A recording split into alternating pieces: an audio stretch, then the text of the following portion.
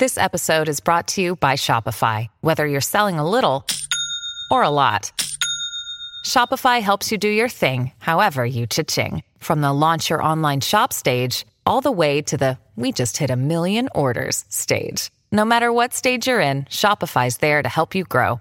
Sign up for a $1 per month trial period at shopify.com/special offer, all lowercase. That's shopify.com/special offer.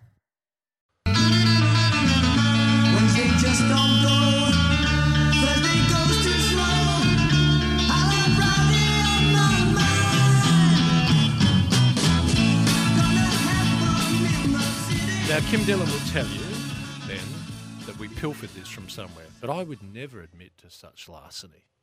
We've this pilfered was part it. of our creative... I have heard of concepts like this before, but it's a good segment regardless. I'm happy to run with it, Rooch. Can you give me a sure thing, please?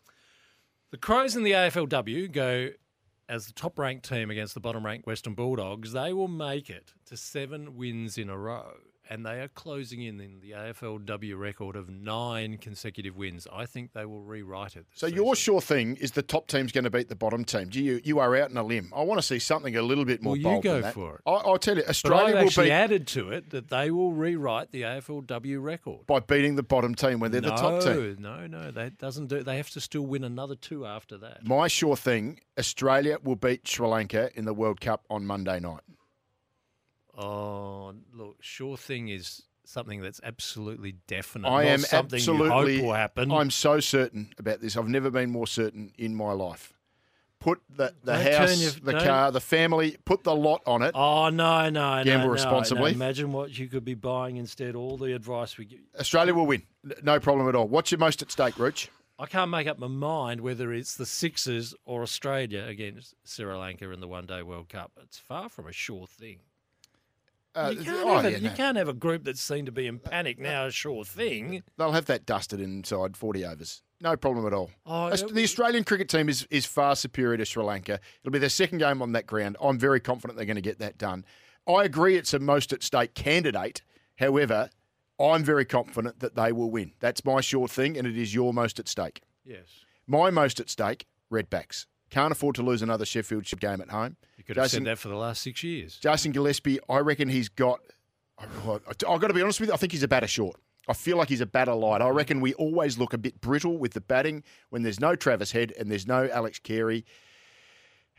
They are my most at stake. They need to win this game at home against New South Wales. Otherwise, it could be another very, very difficult year for South Australian cricket. On that point, I would have thought we'd hammered this stake so far that at this point we can't even find it in the ground anymore. Doomsday? My doomsday scenario, the Sixers lose to Illawarra tomorrow evening and go 0-5. Let me just spell out this doomsday scenario to you, Rooch. CJ Bruton's in the final year of his contract as coach of the Adelaide 36ers. I'll give you 2 names that are currently unemployed.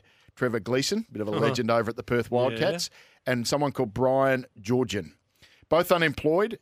I just want to see how strong the will and the resolve will be at head office of the Adelaide 36ers. They're talking about bringing in another player. If they lose their next 2 of their next 3 at home, say, they've got 3 straight at home, how strong will the resolve be to try and make something out of the year, or do they cut and run, start to think about what happens in the future? That's my doomsday scenario. Who's writing all these checks?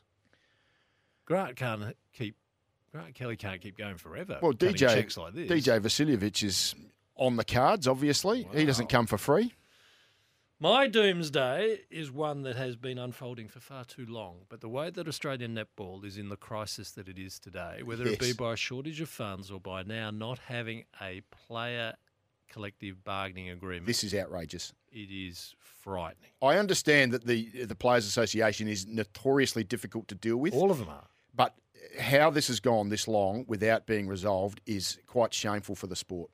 How far are we from the next domestic competition starts? It starts in March.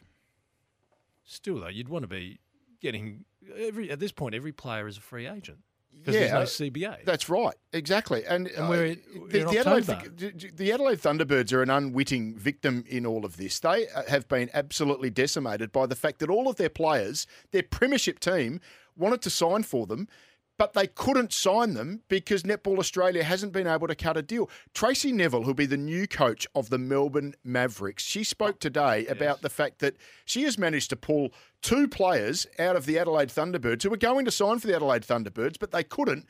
And now they've signed basically non-binding agreements with the Melbourne Mavericks. That's where they're going to play next year. Do you want to just have a listen to this audio? As we built that, players connected with other players. So, we've recruited that player, great. Now we can go after them players. And it was a bit of a jigsaw puzzle. And I feel that the jigsaw puzzles we've got, I'm so excited about. This is probably one of the most exciting teams I've had since we won gold against the Aussies in Brisbane. Eleanor Cardwell for the Adelaide Thunderbirds, player of the final, gone. Maisie Nankivell, one of our best quality midfielders, gone. We've lost 2 players. Can you remember back to when Gold Coast and GWS both came into the competition? Yeah. Adelaide lost 1 player both times. It was the maximum you could lose in a competition where you've got 46 players on your list. Adelaide have lost 2 of their 12. It is outrageous. Hence there has been so many shameful things. Hey, well, that pretty much wraps us up, my man. You got much on for the weekend? Well, there's a fair bit on in the sense of seeing if Port Adelaide can kick straight in the AFLW to get a win this weekend. How are they tracking? I mean, it's always difficult being the second team in. They're not. They've had so many opportunities and they haven't nailed them. So they're at the bottom end of the table when we're expected far more this year. And we know the Crows are flying, leaders in the AFLW.